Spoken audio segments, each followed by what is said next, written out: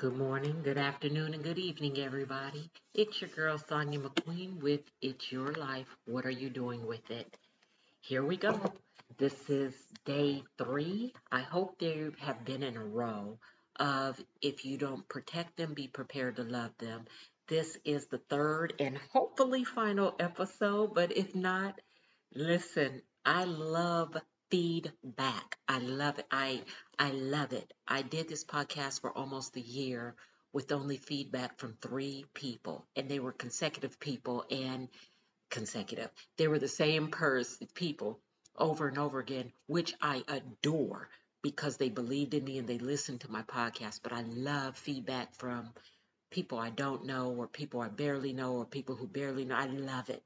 I love it, love it, love it. It gives me poise to think because, y'all, I am not a therapist. I'm not a psychiatrist. I'm not a sociologist. I'm none of those things. I'm just a normal, everyday woman just trying to figure out stuff day by day. I don't have all the answers. I don't have most of the answers. I have a few of the answers, and they're my answers. They're not your answers. Sometimes they can be your answers, but everything I say isn't for everybody. And sometimes some of the things I say are specifically for you. And this is one that seemed to be for a lot of people. I spoke about protecting people, protecting our kids, protecting friends and family when other people are being rude or nasty or whatever. Not just turning a blind eye, but actually building bridges, not, what did I call it? Don't be a shit stirrer, cover the pot, be a pot coverer instead. Maybe I shouldn't use that word so much. I'm very comfortable using it now, but I need to stop that. Now, today, I want to cover one more thing that came up in discussion. Talking about protecting them or losing them. Um, Sometimes we get so enthralled in our own heaviness, in our own misery, in our own sadness and depression that we don't do it on purpose, but we forget about those around us.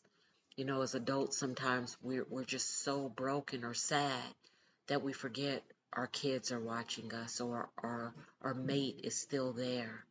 Um, or as somebody at work, a boss, you're in charge of something or somebody or whatever, and you have so much misery going on.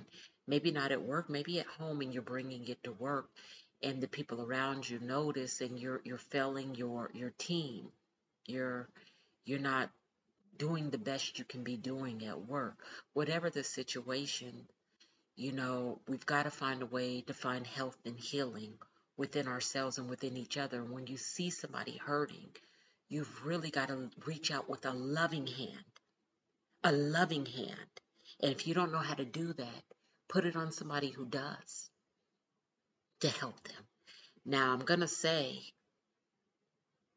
depression can be clinical, and sometimes there's nothing you can do.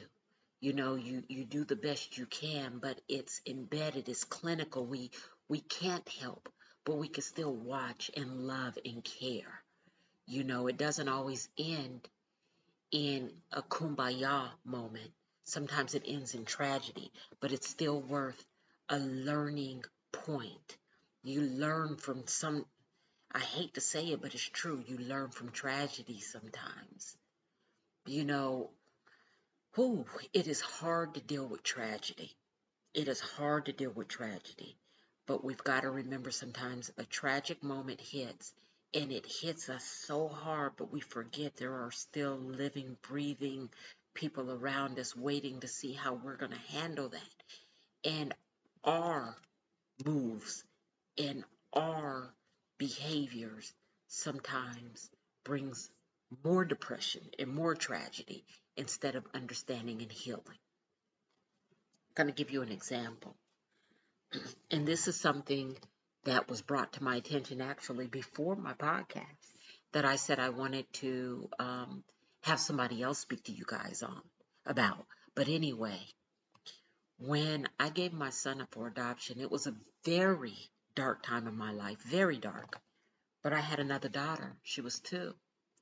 And I had to take care of my 2-year-old, and she's 2, and I'm doing the best I can to be the best mom I can be. But it changed me to where I didn't want to keep being so irresponsible.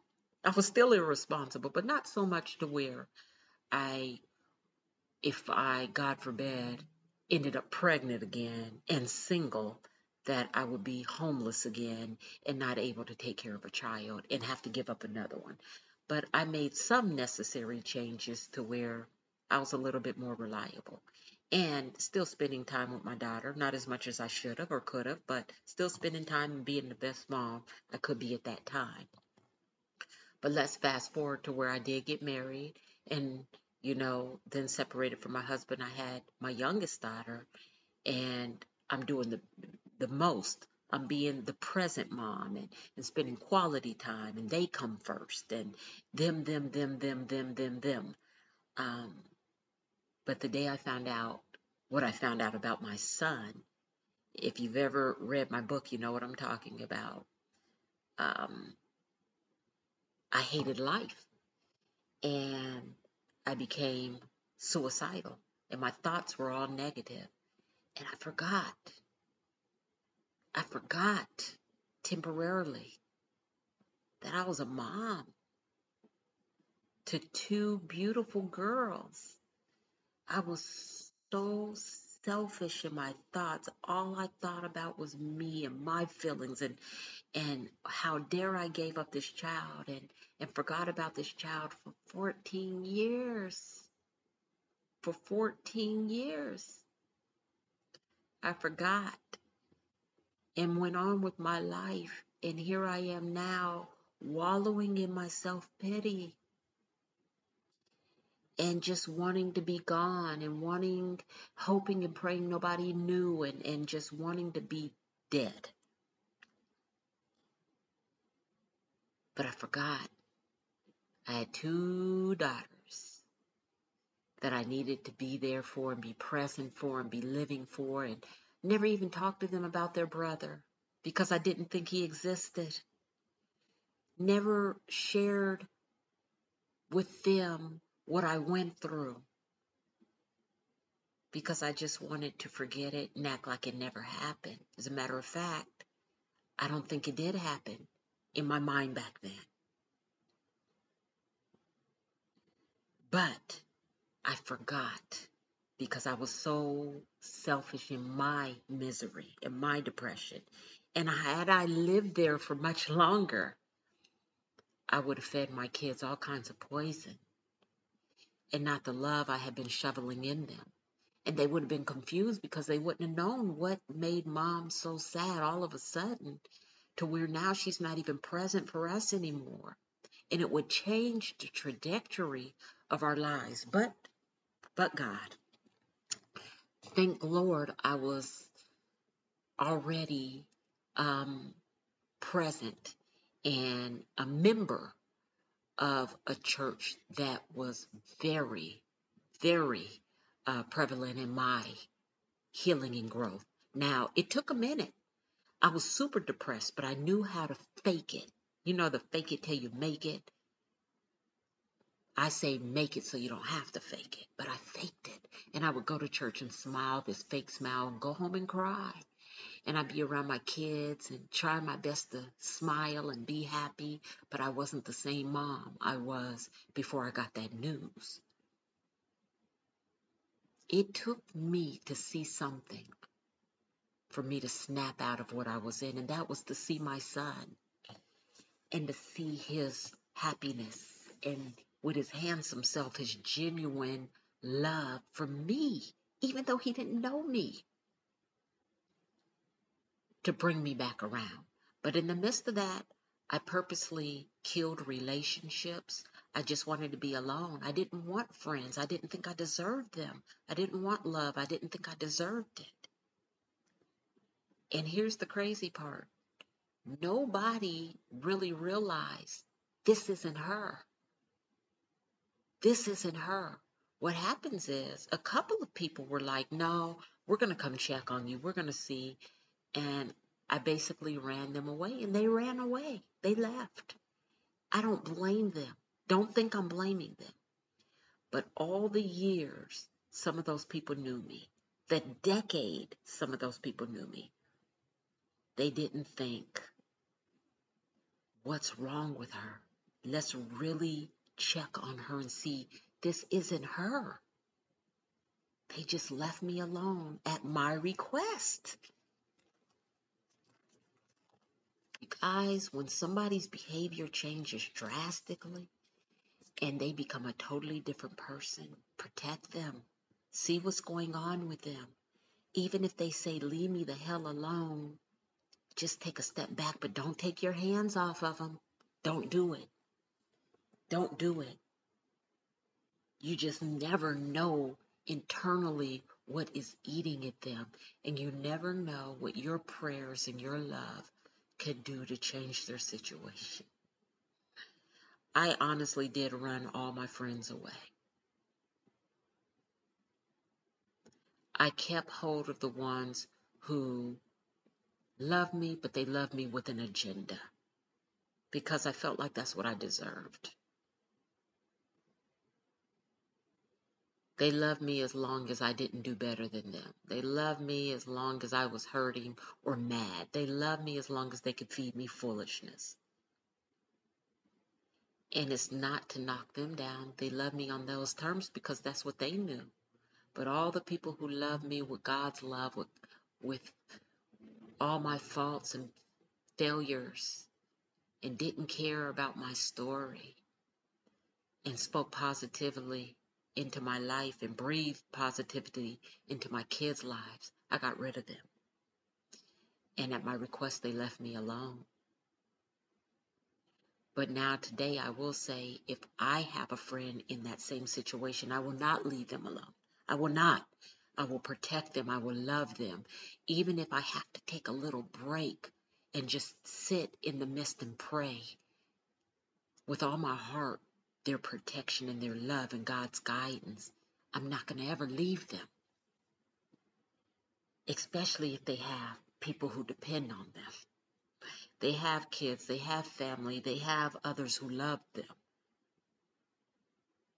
Because I don't want them to sink and then start putting them in their boat that is forever just dissipating and sinking. And they've put a little pinhole in that boat and they're in the middle of the ocean and they're all alone.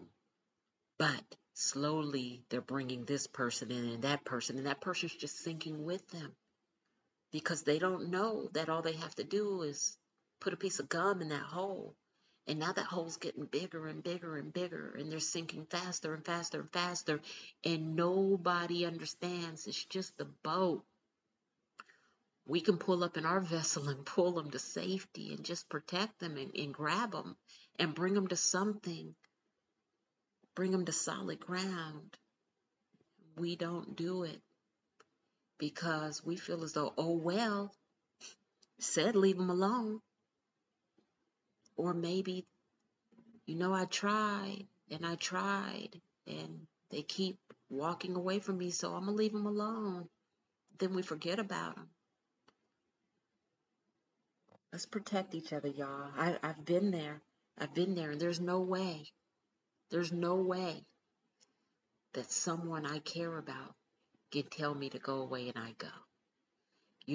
I told this story not too long ago, but I had family members I absolutely adored. Like they could have made such major differences in my life, but because another family member said things about me, they stopped talking to me. Now, not that I did anything to anybody. They said things about me that seemed like I was harming myself. And you would think that as a family member, if it was true, or even if you thought it was true, you would reach out to me and give me love. Hey, listen, I love you. Don't hurt yourself anymore. Don't do drugs. Which for the millionth time I never did, but don't do drugs. Don't go down that rabbit hole. We come from a family of alcoholics. It's a drug. Don't do that. Instead, what they chose to do was talk about me and turn their backs on me and never talk to me again. How do you think that helped me? Now, mind you, they're basing the way they treat me off of a lie. But let's pretend it was true. How do you think never talking to me again and closing the door on me helps me?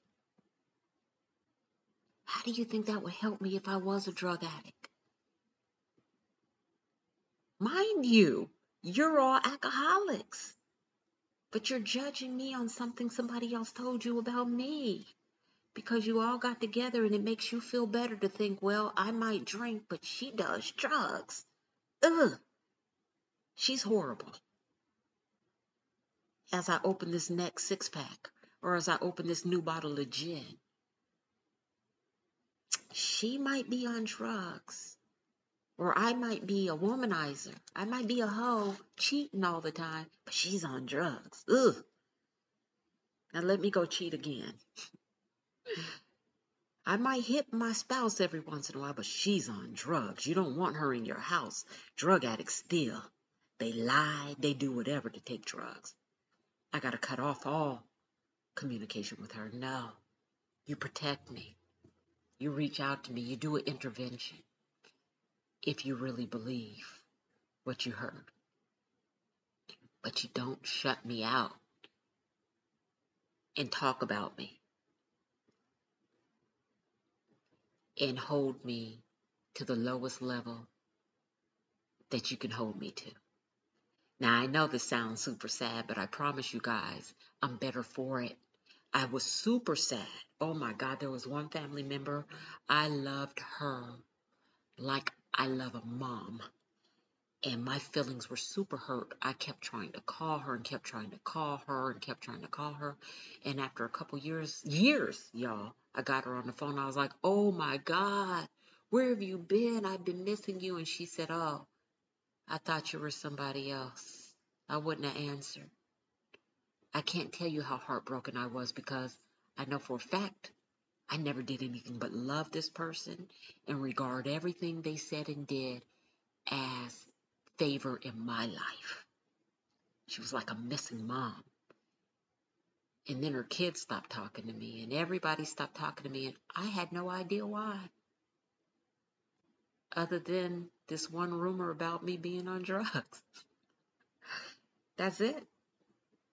You cut me out of your life because of that, but I'm going to tell you guys something. It helped me grow. It helped me grow. I could promise you probably a year ago I spoke about this same thing and I was crying on the podcast, whether y'all knew it or not. But that helped me grow and it helped me do what I'm doing now. It helped me reach out and help other people. It helped me be a voice to the voiceless, a home for the homeless, a friend to the friendless.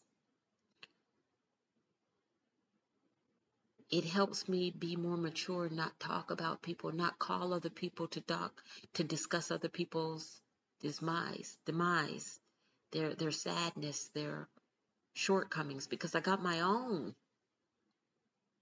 I don't even want to talk about mine. Why do I want to talk about yours? You know, I got to look in the mirror every day and see me and see whatever faults I have. And if you have faults, it's okay. We all do. The things you can change, change them. Don't just talk about them or dislike them, change them. You don't like the fact that you're heavy? Do some exercise. Stop eating so much. And if it's not because you're eating so much, do some exercise. If it's because of your health, some people have thyroid issues. You can't help that. You can't help that. So don't be hard on yourself and don't allow other people to make you feel bad that you have a condition you can't change. Love you. You know, I said on another podcast that I looked at a picture of me I took recently and I was like, oh my God, when did I gain that weight? Instead of just sitting around whining about it, y'all, I'm going to stop snacking at night. I don't know what it is when nighttime hits. I'm not hungry all day. When nighttime hits, I want every snack in the house. And the crazy thing is I have every snack in the house. If you think about it, I probably have it. I got to stop buying all those snacks. I got to buy healthier snacks, more fruit. I love fruit, but I'd rather go pick up that donuts than to eat those cherries in the fridge. I'd rather go get some chocolate ice cream than eat that yogurt. It's crazy the way your mind works. But I can do something about it. Everybody can't, but I can. So I'm going to change it. And I'm going to lose this 25 pounds I found out I gained over the last year. But I'm not going to be down on myself because of it, because it doesn't change my heart or my personality. Nobody's walking around here calling me fat. My kids still think I'm beautiful. My husband just calls me gorgeous all the time. I sent a picture to my friend and she talking about, girl, nobody notices that stomach. They notice the total package. You know how that made me feel? Wonderful. And I wasn't even searching for it. Protect each other, you guys. Protect each other. Protect yourself. Don't allow other people to hurt you and break you. Don't allow that. I've said it a billion times. People are joy stealers. They don't want to see you be great. They're envious. They're jealous. Or they just don't want to see other people happy. And you know what? When you're unhappy, they tell you, oh, woe is me. Don't be sad. Come on now. But then when you become happy, they want you to go back to being sad. You got to be your biggest cheerleader. You've got to be your biggest cheerleader. You know who loves you unconditionally? God. And He placed people around you for different reasons. That seasons, reasons, or a lifetime is real. If somebody has a season, let them go. Don't try to hold them. Quit trying to hold people in your lifetime that was just for a season or a reason. And reasons are real too. You have a conversation with somebody one time and they give you some gems. Don't give them your number and now you guys become best buds, but all they do now is talk negativity. You have to realize that and realize, oh, when I first met them, they told me this, this, this, and I needed that information. They weren't meant for a lifetime. Let them go. Let them go. I know people like that. I know people that I met, and when I met them, it was amazing because what we talked about at the time was prevalent to my future. But then after that, it was foolishness. And I realized it was foolishness. And I let them go. I let them go. I realized they're not part of my lifetime. But I also met somebody who, when I first met them and sat with them and talked to them, I thought they were on foolishness. And I was going to let them go. But thank God I didn't, because what they said was just breathing life into my future. And they are part of my lifetime. Don't get it twisted. You don't always know right away. Take a moment and think about it. Don't be so quick to jump to conclusions about people. Don't be so quick to think everybody wants to be your friend. And don't be so quick to just cut people off. I'm going to end on that. It's me, your girl, Sonia McQueen. You know how to find me, Sonia M. at ledbymotivation.com or ledbymotivation07@gmail.com. I am loving the messages I'm getting now. Thank you so much for listening and just taking a second to drop me a line. I read everything and I take everything to heart because, once again, I don't know everything. I only know what I know. And some of the things I know only fit me in my life. But if I'm fitting you in your life, praise God. Have a great day on purpose, y'all.